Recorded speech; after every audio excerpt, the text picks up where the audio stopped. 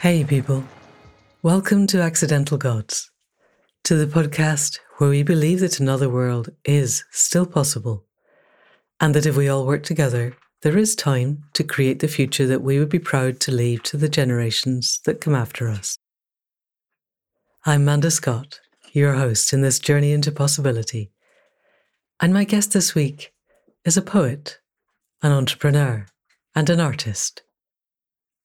Richard Wain is the founder and director of the digital marketing agency View Online and of the Positive Nature Network, both of which are committed to creating networks of businesses that can support each other in the move towards a regenerative, flourishing future.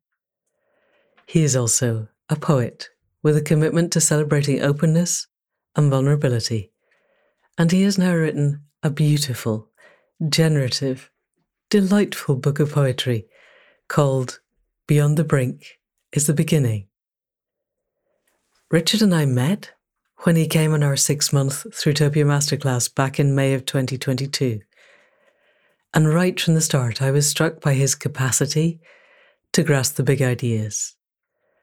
And then I began to read the poems that arose out of those classes and was really in awe of his capacity to take these big, complex ideas, find the emotional spark at their core, and then weave through that and with that something that could open hearts and help others to understand what really matters at this time of transition. Richard and I have been planning this for a long time, but now we have a publication date for his book of the 27th of November. He'll be having a launch event at the Barrel House in Totnes in Devon. If you can get to that, then please do. But even if you can't, I will put links to where you can buy the book in the show notes, and I think you will want to. And so now is the time. Though in the end, as always happens, we roamed far and wide beyond the book. We went to the Positive Nature Network and how small businesses and their owners, who are often their founders and may well be their sole employees, can be part of the solution. And also where people can get stuck, where our sense of identity can be the thing that holds us back from the change that we know we need to make. And I think this applies very far beyond the margins of just small business. So as ever, we approached our own edges. And with podcasting like poetry, I think this is what this medium is all about. We get to explore the unexpected. We get to talk about the things that really matter with people who really get it and who really care. And then we get it to share with you, the listeners, who also get it and who also really care. So, people of the podcast, please welcome Richard Wain, author of Beyond the Brink is the Beginning. Richard, welcome to the Accidental Gods podcast. It's a real delight to be talking to you in a podcast setting instead of on our usual Zoom calls. How are you? How is Devon? How's your life? I am tremendously well. I've had a lovely day today, going and seeing my youngest child, having his leavers assembly and various things, sports day at primary school. So it's been an unusual day for me, not my usual day, but a really emotional and lovely one. Yeah, and it sounds like your local school is not a total disaster, which is lovely and quite surprising. Yeah, not a total disaster. I think they do have the national curriculum, but there are positives. Brilliant. So, one of your many hats is that you're a poet, a beautiful, regenerative, Throughopian poet. And so, please would you read us one of the poems from your forthcoming collection? Of course. This is called "The Future is Already Here." The future you seek is already here. It's locked to the beat of your heart. When the world that we weave is unwoven, every thread that is left plays its part. In weaving a new web of meaning, in planting the seeds of belief, a vision that follows the dreaming, the root and the branch and the leaf. All patterns are interconnected, each fractal a sum of the whole. Our world in its chaos and glory, a body at one with its soul. Its true source of power is compassion, the calling so gentle and clear, a whisper of wisdom and wonder for the future that's already here. Beautiful. Thank you. Goodness. So let's take a little bit of a step back and look at your history as a poet, because we met on the Throughtopia Masterclass, but you were already established with poetry as your creative form long before you came to that particular venue. How did Richard the Poet evolve? So Richard the Poet has been there for almost my entire life in one way or another. The very first kind of move towards having some kind of professional life that I made was to be in a band. I spent a year with some very, very talented musicians, tremendous musicians down here in Devon. And I wrote songs. And you know, my favorite aspect of writing songs was always writing lyrics. I just could lose myself in the process of writing lyrics and felt entirely at home there. And I lost touch with that a little bit for a few years. I got to the end of my year out being in a band, and I did the sensible thing, and my friends did the brave thing and went on into careers in music, and I've done incredibly well. Whoa. I know, yeah, really remarkable people. One of my friends in my band was nominated for Mercury Music Prize, and another was played for Christine and the Queens, an amazing band. So they went on and did some incredible stuff. And I kept playing with words, always. It's always been where I find a certain amount of peace, is to be still, to take in something around me, to observe something, to listen to an idea, and to go through some kind of process of synthesis and then put that back out into the world in a form that I understand and that hopefully resonates in some way. And I started getting back into doing this more regularly and with more sort of intent when I had my own children, and started reflecting on some of my experiences that I'd had as a child, and some of those events that happen in life that are perhaps with a very small t, traumatic. So I started writing about things that had happened to me, incidents where I'd found myself at the end of a playground and had my pants pulled down by a friend. And I remember with absolute searing kind of everything about the emotions of that moment of all of my friends being able to see me completely exposed like that. That was such a moment that I thought, well, I need to capture this stuff. I need to, while I'm still aware of it, I need to go back and have a look at what are the events that have actually shaped me as opposed to the ones I talk about.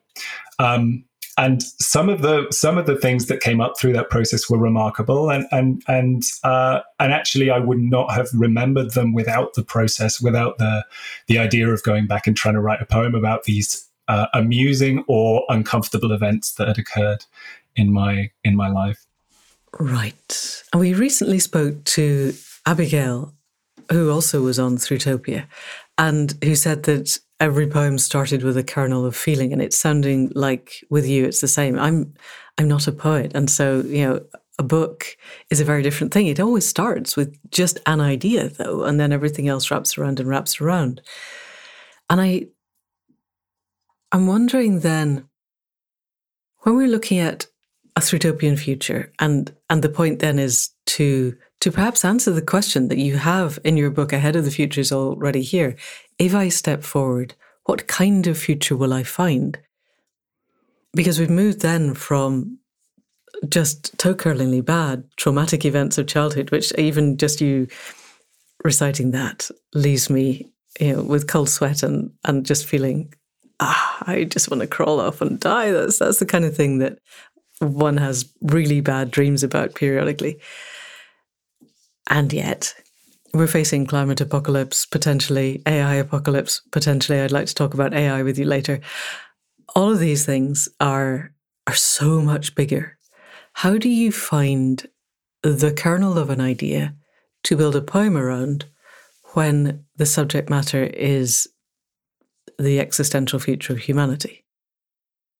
I think that is a wonderful question, and my response to that, I think, is it's all in the moment. It's all in the observation of what's around you, and I think, many people who listen to your podcast will very strongly relate to the sense that you get in connection with nature, and I think you can find that sense in other moments too. My most kind of productive time for finding ideas is when I'm sat, usually either in my own garden. I have a small garden here. It's no bigger than I don't know. It's probably half the size of a tennis court in total, something like that. So it's not huge, but it's big enough to have a little bit of life in it. And in my garden right now, I have this plant that's grown this year that I've never seen in the garden before. It's common. It's birdfoot trefoil. So it's everywhere, but I've never seen it. Now, the only thing I know about birdfoot trefoil is that there is a particular species of blue butterfly that lays its eggs on birdfoot trefoil. Now, I didn't know that before the plant grew in my garden. And the other day, 2 days ago, I was sat on a bench at the bottom of my garden, and along comes a female, one of these, I think it's just a common blue, but one of these common blue butterflies, and it comes and it lands on the bird's foot trefoil, and it is obviously deciding to make its home in my world.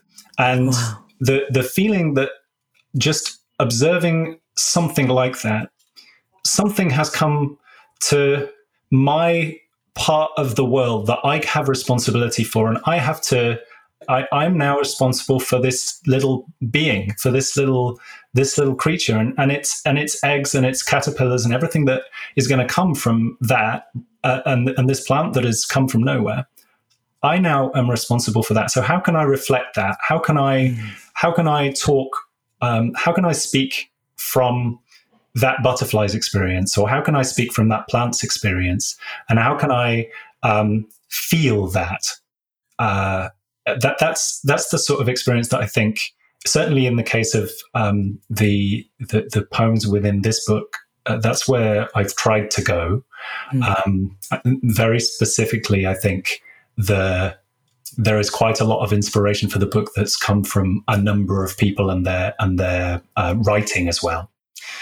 But the initial source of ideas, it tends to be those kind of situations where you just notice a thing, and it's kind of beautiful and above and beyond yourself.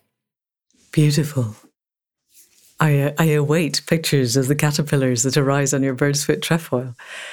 And this recreation of biodiversity seems to me it's really beginning to gain a toehold in people's awareness, so that, please stop using Roundup, because otherwise the bird's foot trefoil won't be there, and then the butterflies won't have anywhere to lay their eggs, and this is why we're in the middle of biodiversity collapse. And as part of your poetry, I want to come back in a bit to your use of language, actually, because I think it's really interesting and really lovely. But while we're here, you are a founder, I believe, of the Positive Nature Network. Yes, yeah. Can you say more about how that came to arise, where it's going, and how much traction you're getting with that? Of course, yeah. So Positive Nature Network is it's come out of a long standing kind of process of getting my head around what business networking is really there for. So for anyone who doesn't run a business, a small business, and has never experienced business networks, never been and stood in a room with 50 to 100 other suited people who are trying. God, that sounds like hell. Trying to sell you things.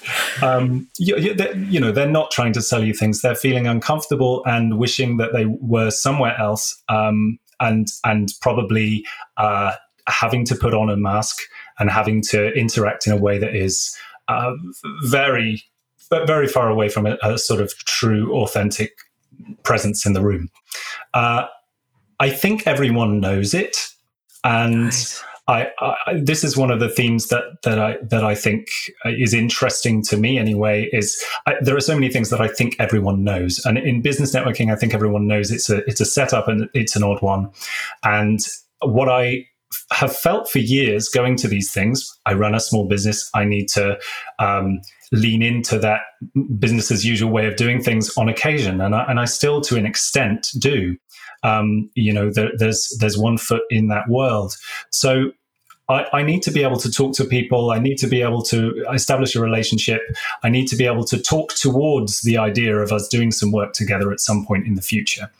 None of that has ever held any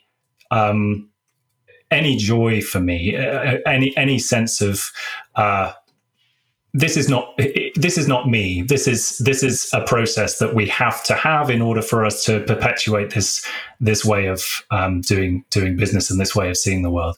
Now, how can we take the fact that people in business need to interact, need to build relationships, need to move forward in what they're doing, face change, look to work with good people, look to engage with societal changes, environmental changes, and impact and making things better? How can we take all of those aspects and get rid of all the stuff that's about, how many dollars you referred this week?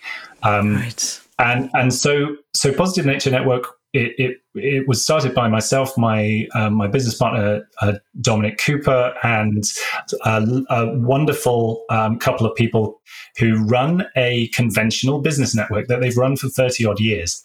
And they are also aware of the same thing. They are absolutely rooted in running that business network, but they know that there is a new world coming and that needs to be engaged with.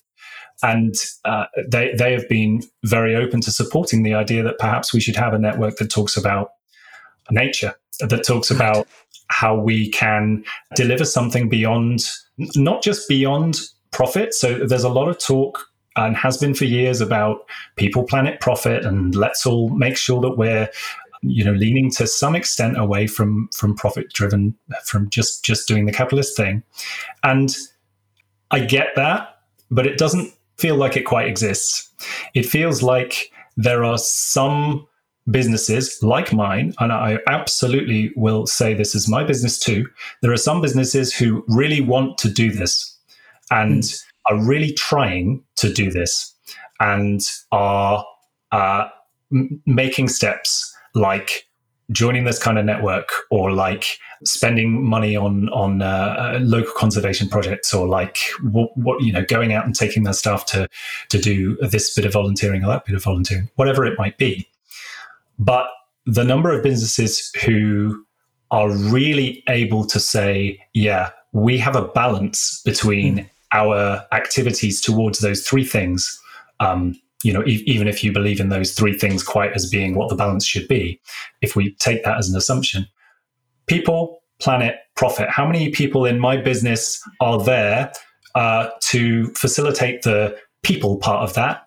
How many the planet part, and how many the profit part? I think we can all guess that the balance is not even. It isn't, because at the end of the day, if I can't pay everyone, I don't have a business anymore. So that interests me, and that's why Positive Nature Network, I think, is a great place for people to come and actually talk about these issues and feel safe to talk about them, because they're not directly looking for business there. In terms of the traction that it's got, we've had a really good first year. We've had several hundred people signing up for our mailing list, and we've got a good sort of few dozen people who come to each session, and it tends to be a few people who come along all the time and a few people who are new. And then we've got some really good stories about people who've teamed up and started working together out of the back of coming together on the network. So it's a really good story. And what it's taught me as much as anything else is that there are a lot of people out there trying to connect businesses and trying to talk about sustainability, but relatively few trying to connect businesses with nature and how business might fit within something like an ecological civilization, or how business might adapt to this beyond the brink world. What all of those networks are doing is finding ways to massage business as usual in the right direction, which is great. And I think we would have much more engagement as Positive Nature Network if we maybe toe that line a little more. But I feel like I keep on mentioning this phrase this week, and I'm trying to think. I think it might have been Richard Merrick, who I was talking to recently, who used the phrase gentle insurgency. And I feel like there's a lot of room in many areas of business as usual for that gentle insurgency. It's not about upturning the apple cart today. It's about ensuring that everyone in the apple cart realizes that the apple cart's going to upturn whether I upturn it or not. So how would we best climb out the apple cart and climb into something else? That is a conversation that I don't think is comfortable in that arena, but it's one that I'm attempting to have on some level. Gosh, Richard, so much here. We will come back to the poetry because there's other stuff to talk about, but this is the crux of where we are as a species, isn't it? That people are not comfortable with that message. A friend sent me a blog recently called "Capitalism is a Scam," written by someone called Caitlin Johnson, and she's describing, I'll read you the first paragraph. One of the most formative moments of my life was when I was running a small eco-blog called Earth Mums in the mid-noughts, which focused on consumer solutions to the problem of environmental destruction.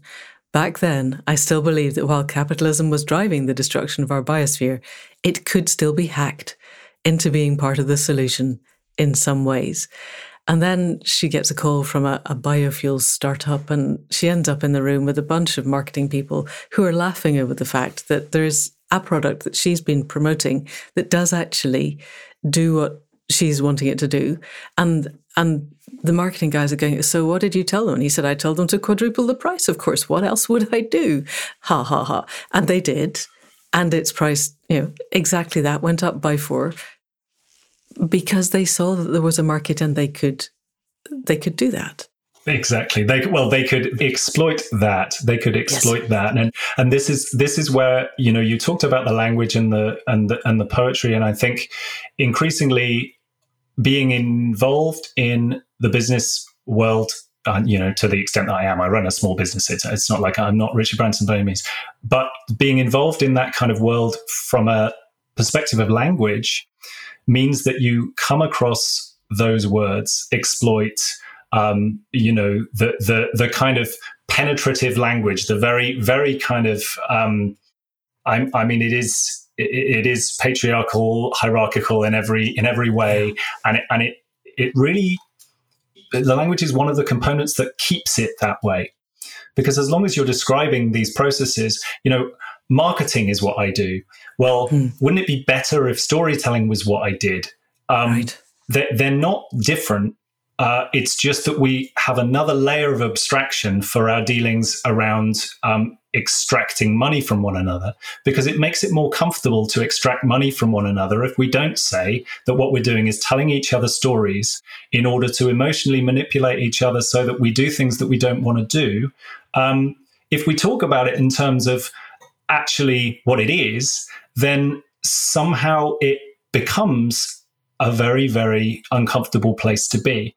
And I've seen that place I had an experience many years ago. My wife is an extraordinary woman, and she has done a lot of research over the years. And she used to do research in Nepal around women's reproductive health.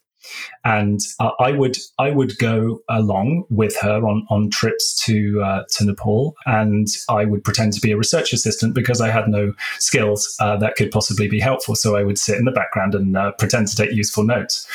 And we met some wonderful people out there, some fantastic people in Kathmandu, in particular, a couple of researchers who came back over to the UK at a point later. And we were up in Liverpool with them, and we spent a few days with them. They stayed with us. We went to I believe it may have been Asda. It was a big supermarket. We went to a huge, big supermarket with Kiran and Laxmi from Kathmandu, and we went to buy some chicken. And we walked into the aisle of 4.5 gazillion, vacuum-packed bits of chicken in every possible conceivable size and shape and flavor that you could desire. And I saw the look on Laxmi and Kiran's face, and I felt ashamed. Right. I felt a level of shame that I have never encountered in my life. And it really made me think, what on earth is this? What is this that we can feed ourselves this way, that we can actually stand it? And that was unexpected.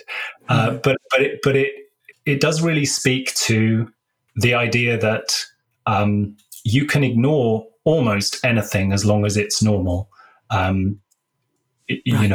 long as it's there in front of you and everyone's experiencing the same thing.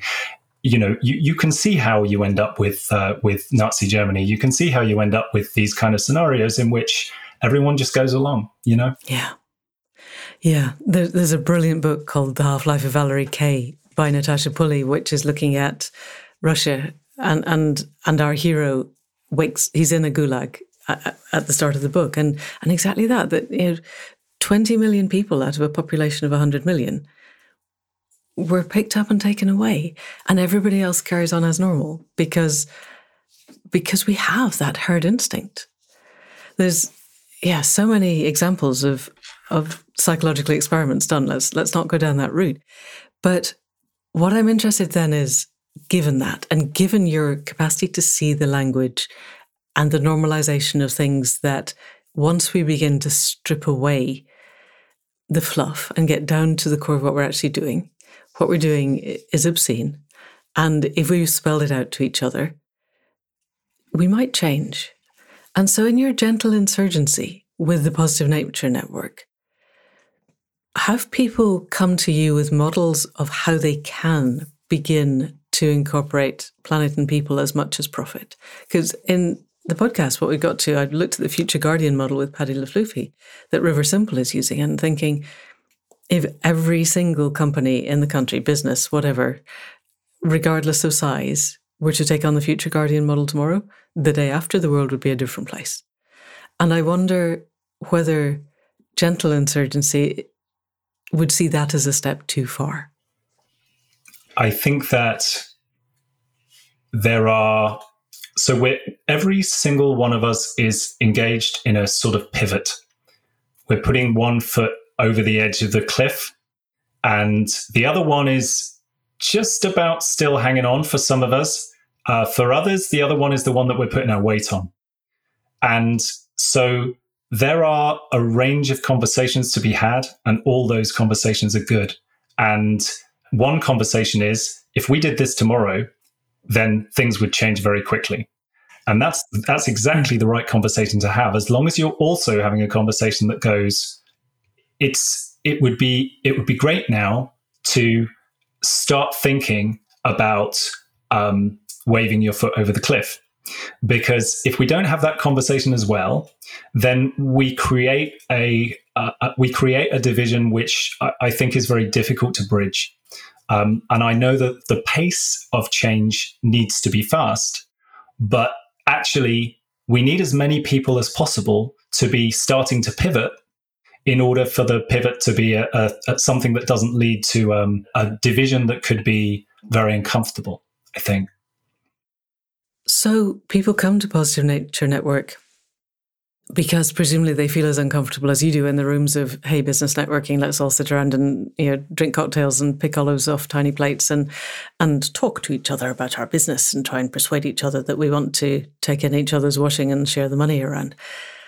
Is that not already an invitation to pivot? And if it isn't, how do you start the conversations that move people to a pivoting point? What does that sort of conversation sound like in a business context? What language do you use? What I normally do is to bring someone along who has already been through some form of transformative experience or is running some kind of organization that has already taken some leap in the direction of change. And I let that person talk about whatever they need to talk about for 20 minutes, half an hour. And then we separate off into small groups and we have a period of reflection. And it's only very gently led. It's really just an opportunity for everyone to relax into the idea of what's just been said and how that might just somehow relate to their own experience. And sometimes those reactions are quite profound, and other times there's an ambivalence or an uncertainty about what's being talked about because it may not directly relate. So, if we're having a conversation around regenerative agriculture, how does that relate to me as a freelance videographer or whatever it might be? Those kind of conversations come up, and there are a lot of people in Positive Nature Network who are very close to the question, so what do I do? Because my situation is different to X, Y, Z. And that's where I think your own idea around, well, it's about imagination, it's about storytelling, it's about getting the stories out there that are allowing people to see beyond the idea of what they currently are and into the idea of what they could be. Now, that isn't what the Positive Nature Network can right now do, because the Positive Nature Network is still about connecting businesses to one another. It's about trying to work with suppliers and clients who are doing things in a better way. It's about starting the pivot and helping those people who are already pivoted to get the story out there.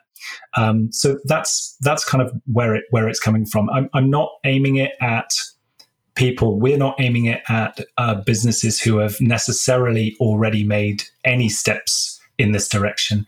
We're trying to make it a space where you don't have to feel any kind of shame or discouragement for the actions that you've currently taken. And that, I think, is a good step for that space. Okay, and essential, because exactly, you don't bring people with you if you make them feel ashamed of who they are. They just leave and go off and do what they're doing. Absolutely. So have you yet had any people come through whose realization is that their business is not ever going to be sustainable, that what they're doing is not a sustainable thing?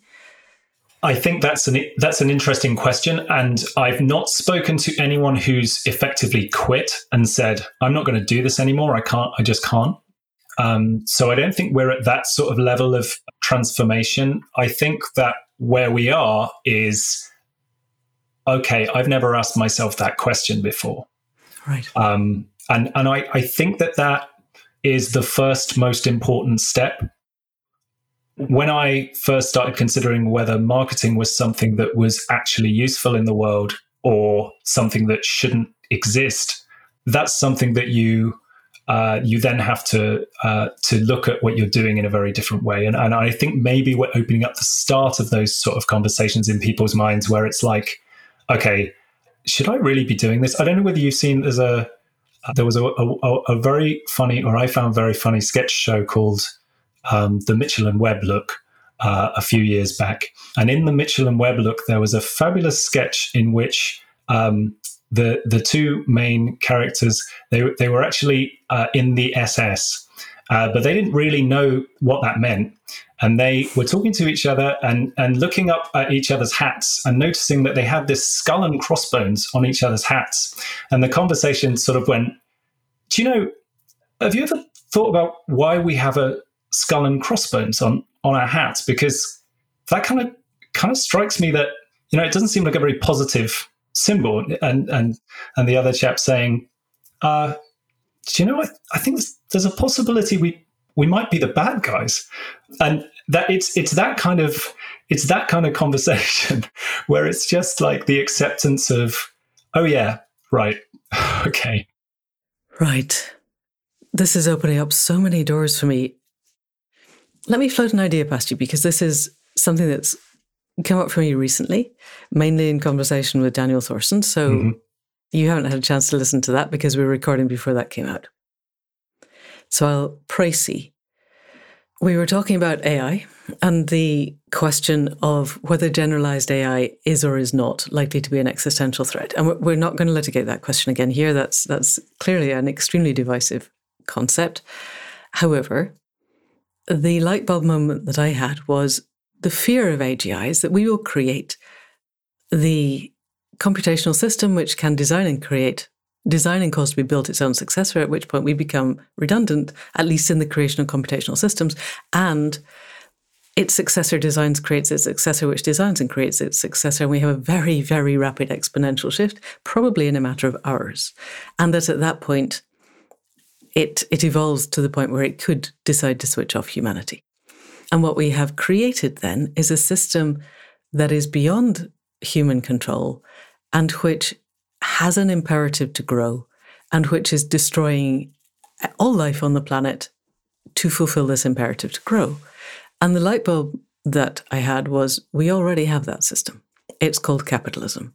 It has to grow, and it is destroying everything in its mindless need to grow. And nobody feels there is no off switch. Everyone with the AGI goes, we just pull the plug. And leaving aside that by the time we've got an exponentially brighter AI, pulling the plug is not going to happen. Sorry, mate, they're just going to rewire the wiring. But there is no plug to pull on capitalism. And so I was thinking a little bit further down the road of that, so let's, AI may or may not be an issue, but we have a system that is destroying us by its imperative to grow. And somehow that shifted my frame. So our problem is not that we power everything that we do with fossil fuels.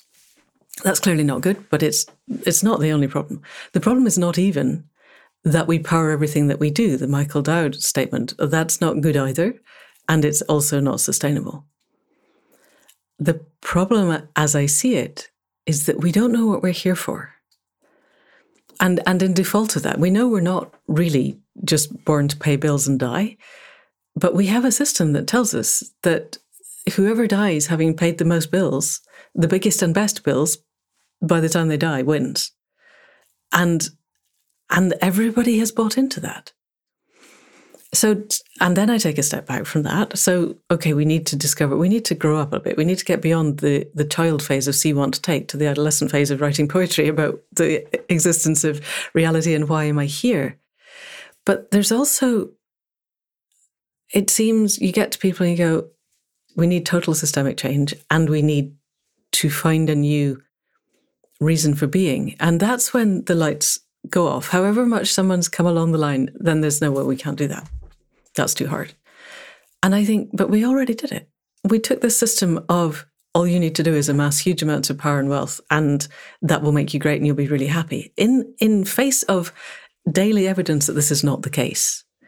It is the ultimate triumph of hope over experience, and yet it's spread around the planet and it is running us all. And if we can do that, then we can also spread something that actually feels generative.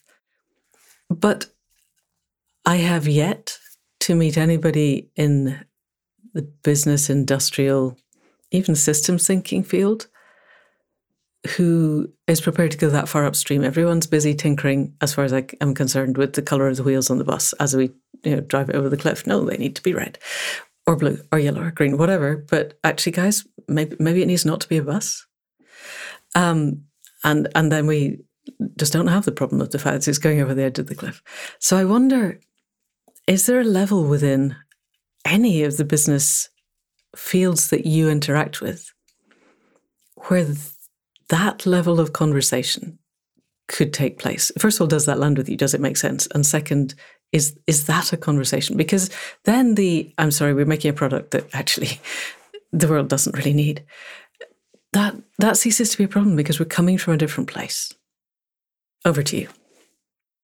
Yes, so there's a lot in there to unpack. I think that the reality is that anyone who has gone through what is essentially a kind of the process of starting a business and running a business is challenging in numerous ways. And anyone who decides to do that and does it with any degree of commitment is going to find it really difficult to hear that they probably shouldn't be doing it, because it starts to be an identity issue. So for my experience, I think is slightly different, because I'm fortunate to have grown up around Totnes. I'm fortunate to have lived a life of relative kind of privilege. I live near nature all the time. I have all of these things that give me some perspective on what my business is and what it's for. But I don't think very many people in business are fortunate enough to have that perspective. And so the business is them. The business is who and what they are. It's what they live and breathe. They get up in the morning and all they do is run the business. And then at night they go to bed and they judge everything about their own existence. And there's a generalized, this isn't everyone who's in business by any means, but there are plenty of people running small businesses where it is them. Okay. And so as if you question the validity of the product or service on offer, what you're doing is just, it's a bit of a stake in the heart. And I think that's where it's really healthy to have business conversations that detach the human being from the organization, because I think some people are really deep in, especially business owners get really deep into it, because it's absolutely how they project into the world as the CEO of this or the leader of that. How do you do that detaching? How does that play out in your world? Enough people do it. You have people, so you have a business like Patagonia who come out and say something that is radical enough so people take note of that as an idea. Okay. And you see a response to that, and there are lots of different layers in that. So one of the layers is a layer that's around the sort of publicity and attention and all of the sort of negative things in a way around what that could lead to. Oh, look, if we take our business in this direction, potentially we can get ourselves seen and heard in a way that we've not, that's the bit that you can't get away from. But at the same time, there's also plenty of people who see those things as genuine leadership and who go, I didn't realize we could do that. I didn't realize we could put nature on the board. I didn't realize we could structure a business in that different way. Right. A lot of it is momentum and a lot of it is identity. And I think so you have many, many people who love being in business, enjoy what they're doing, and really don't want it to have to end. And then you have many, many, many, many situations in which, and you've discussed many of these on the podcast before, I know with Simon and many other people, situations in which the markets and the responses and the chains of supply and resources and everything is so enmeshed that you can't stop it all at once, because what's happening over here is going to impact on this, is this and this and this and this and this. So you've got a huge network of nodes all interacting with one another very much in the way that a living system would, and you can't just pluck out a single species and expect the whole thing to collapse. At the same time, at some stage, you pluck out enough species so that the whole thing collapses. It's very similar in a way. And sometimes I see these two potential civilizations in some kind of combat, and other times I see these two civilizations as being the same. They are reflections of the same thing. You have a technological civilization that's trying to evolve itself beyond this what might be seen by that civilization as some kind of prior state, some kind of historical place where we used to have to rely on the world and nature and resources that are there. We somehow used to have to do that. And now we're going to get to this point of technology. You see in science fiction, I know in Star Wars, there's a planet called Coruscant, and Coruscant is entirely city. The entire planet. There's nothing else. There's just shiny metal, And I think some people genuinely see that as as a possible future. And then I think many people genuinely see the idea of everything technological and everything that has sort of come out of that way of thinking disappearing and us going back to a state of something that is almost entirely a living system. And the reality is that the future that is already here is somewhere in between those two things. And it's very possibly closer to the living system side of things than many people are yet to acknowledge, but it's not a complete rejection of some of the aspects of what's come out of the civilization that we have now. And so it's, there's I'm going on. There's a nuance. No, it's good. There. It's really good. I'm curious, have you done the thought experiment to take ourselves forward 30, 40 years, whatever time frame works for you? Have you an image of a future where the natural world and human technology are working in some kind of symbiotic partnership?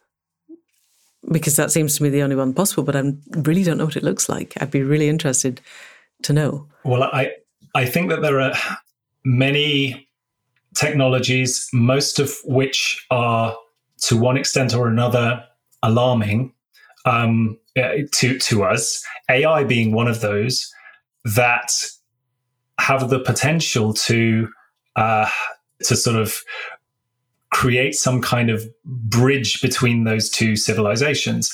And all of that is terrifying in the sense that in a way is a change that no one feels comfortable with. But I think, sometimes you need to stop and look at the society that we already live in, the civilization we already live in, where we already have technology in our own bodies. Many, many people have technology in their bodies to keep their heart running, technology in their bodies to keep their hips and knees working. There are many, many ways in which we are already embracing technology as a way to augment living things. And now I'm not saying for a moment that I think that is the right path, but what I am saying is that we're already doing it. We've been doing it for ages. And that we shouldn't be too sort of freaked out by the prospect because it's already there. AI, I think, is similar in the sense that we have numerous technologies available to us that can destroy the human race. Numerous technologies. We've had all kinds of nanobots and nuclear technology and all kinds of things that have been there for decades and decades. And AI is the newest and potentially could be the swiftest to dispatch us without too much of our knowledge. But at the same time, it's not the biggest. I think it's not the biggest threat to us. The biggest threat to us is the thing that sits behind this conversation, which is that the world was. As we record this, the world was the hottest it's ever been last Monday, and then it was the hottest it's ever been on Tuesday, and then it was the hottest it's ever been on Thursday, and Rome is literally burning. And we, it's a different, it's a different world, I think, to the one that we imagine sometimes. Definitely. I really want to segue back to the poetry. However, I have one last question because, and this comes up for me a lot, is listening to people in business. They have 20, 30, 40-year plans, or people in politics. We will be zero carbon by 2050, which conveniently is long after the lifetime, certainly the political lifetime of anybody currently in Parliament. And I wonder whether in any of the conversations in Positive Nature Network, there's a sense of a time frame within which action has to happen. Yes. So I think absolutely there is. I think that there are, again, two sets of people who end up, I think, playing along quite nicely within Positive Nature Network. And those are people involved in organizations and businesses that have already got their heads around the fact that we are way past. We really need to change things incredibly quickly, if not quite a long time ago, in order to make a real significant difference. And then other people who are just grappling with the idea that we might need to change things. And so we absolutely have those conversations. But what we don't necessarily do is bring everyone with us when we have those conversations.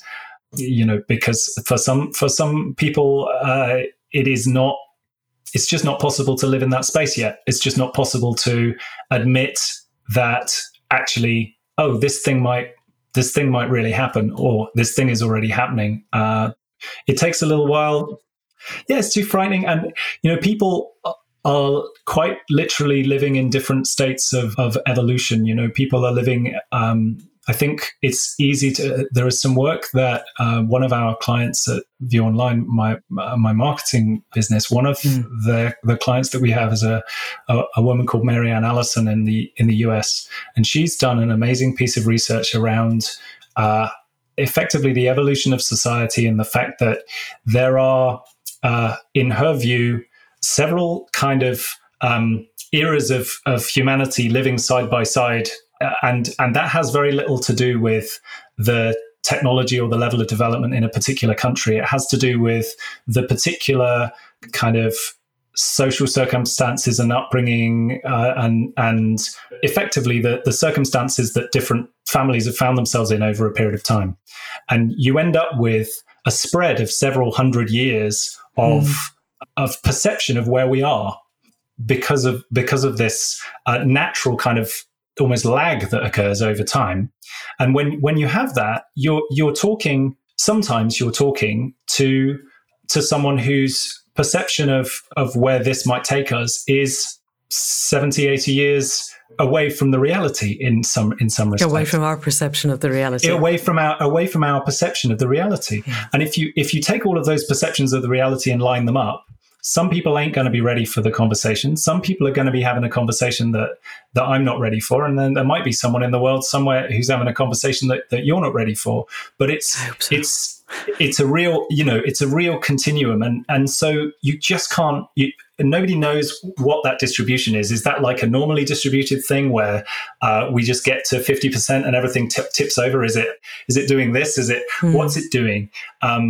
We need to get enough people with one foot over the edge of the cliff and their weight tipping in that direction so that everyone tips. But that could be 20, people say 20%. People have different ways of viewing that. Yes. But so my feeling is you chip away and you also blow things up, metaphorically. You make as big a noise as you can in the frame of reference that you're in, and that helps people to pivot. And if we look at it as pivot more people if you can, and find ways of having the conversation that helps to pivot people, and then it's enough. And once we get to enough, then everyone has to turn around. There's no other way, Because even people who don't get it and don't want to get it, if the whole of the culture moves, then they have the choice of stepping outside the culture or moving with the culture. And if we get it right, what the culture moves to is more generative and more fun to be in. And then you come along for the ride because you're enjoying the ride, not because you're ideologically either with or against the ride. Absolutely. At some point, it's just a better idea. And what I would say is in Positive Nature Network that everyone who comes along there recognizes some element of it's just a better idea. There's a big tie to a kind of, whether it's like a Protestant work ethic, whatever it is, there is a big tie to I must work hard in order to deserve to do something that is out of the realm of having to do a job I hate. Oh, interesting. I must do that, Right. Okay. So I, small business owner, have got a business that I've made and I love and it thrives, and I have to work every hour of the day because otherwise I'm going to end up stacking shelves on Amazon.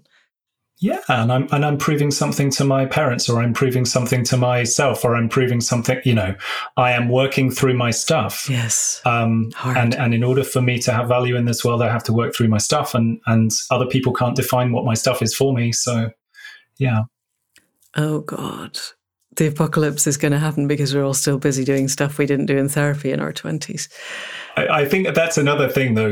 I absolutely, I do, same terror, and I relate to that. But the thing that I think is important to recognize is the apocalypse is going to happen. We all know that.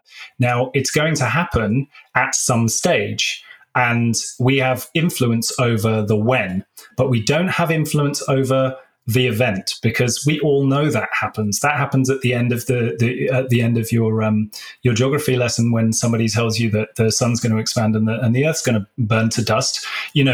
It's time. It's really just, what lens of time do we want to look at this problem over? Because at the end of this, all living things disappear. That will happen. And that's a question of, do we grieve for that now? Do we deal with that now?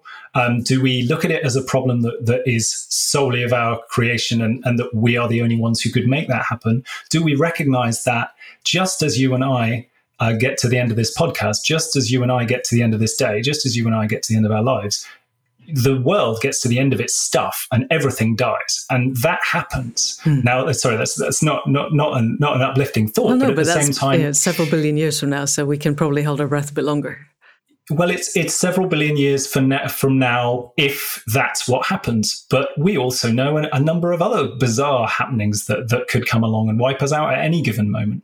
And I think sometimes it helps to live in that space, because it's kind of like, we could have some massive solar flare that wipes us out far before the current problem that we're trying to solve.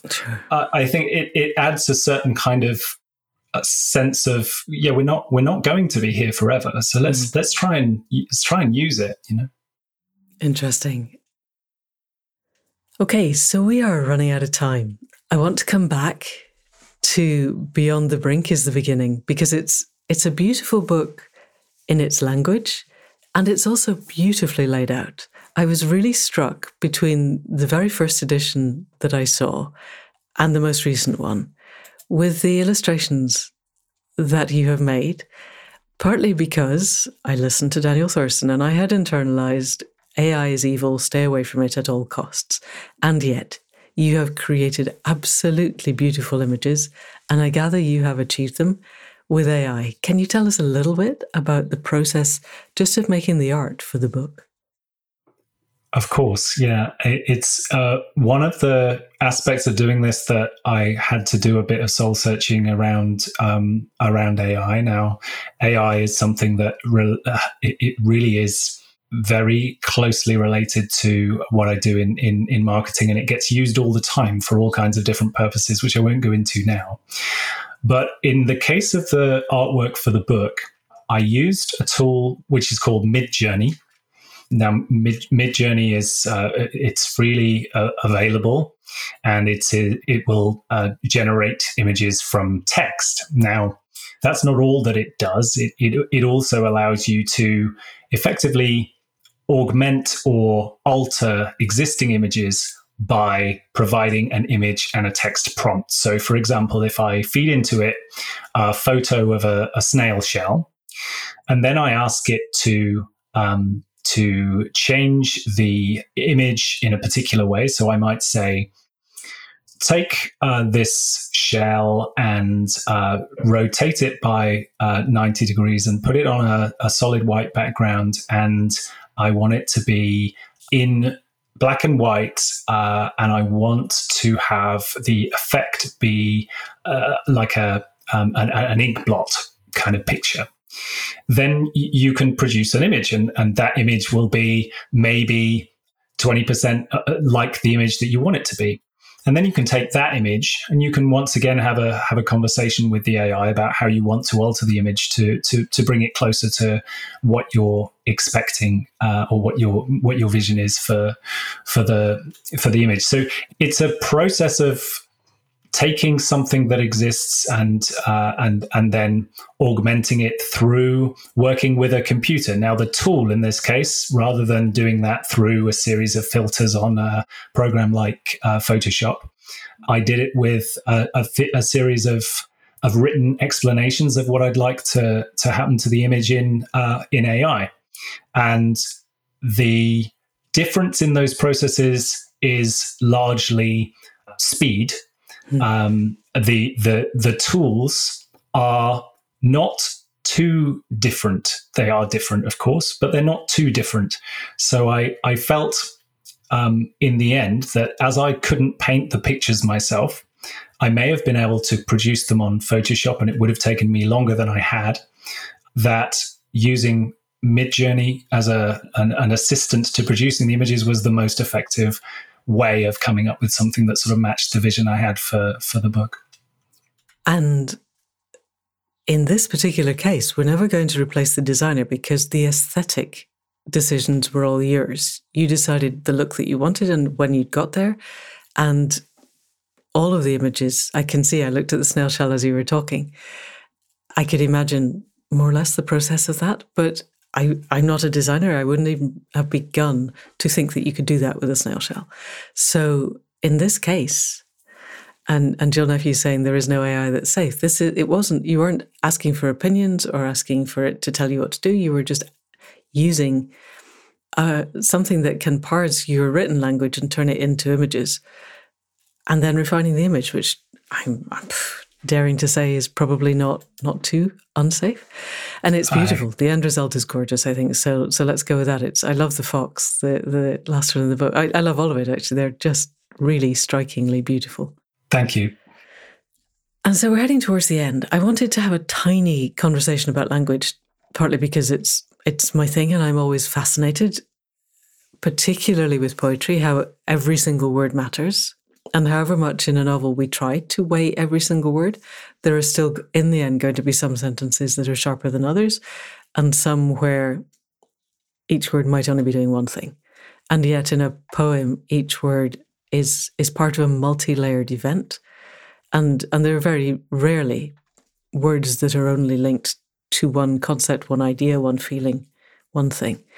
I also noticed with yours, and this possibly comes from your singer-songwriter history, you seem to have alternated between effectively blank verse and then others, where we have iambic pentameter or something, a rhythm and rhyming couplets or some kind of rhyming structure. Was that a deliberate alteration, or is that just the way that it comes out? To an extent, it's deliberate. I think what I find when I write is that I'm reading. So I'm interested in the way that the words sound as much as I'm interested in the way that they come together on the page. And because of that, I think that there's a certain sort of emotional resonance and an ability to tell a story that comes out of moving between the two, not having everything conform to a particular rhyming structure. It allows you to tell the story in a different way and to kind of change gear emotionally. And I think that's really useful. That's a really useful tool from my perspective. And certainly the experience of reading the poems and reading the book, I think it benefits from changing things around like that. There is a particular, I love writing words that rhyme. As I said early on, writing songs, that's where I kind of come from. But I think that there's a power in both, and it's fun to sort of challenge myself to try and do things a little bit differently, and to try not to be afraid of trying something that may not be, stick to any particular rules. Brilliant. Thank you. And I am in awe, again, of your capacity to find good rhymes and good rhythms, because it seems a very particular skill.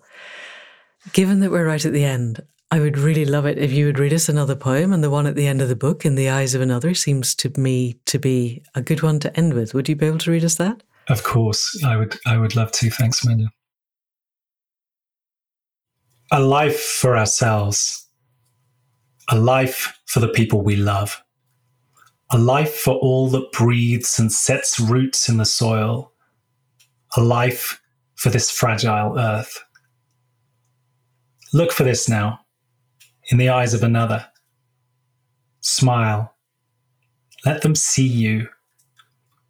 And know that you both stand at the brink, that there is no turning back, and that real change comes when you know this in your heart, when you let go of this fractured world and find your place within this web of life, this perfect living earth. Well, there we go. Wasn't that beautiful? The whole book is beautiful.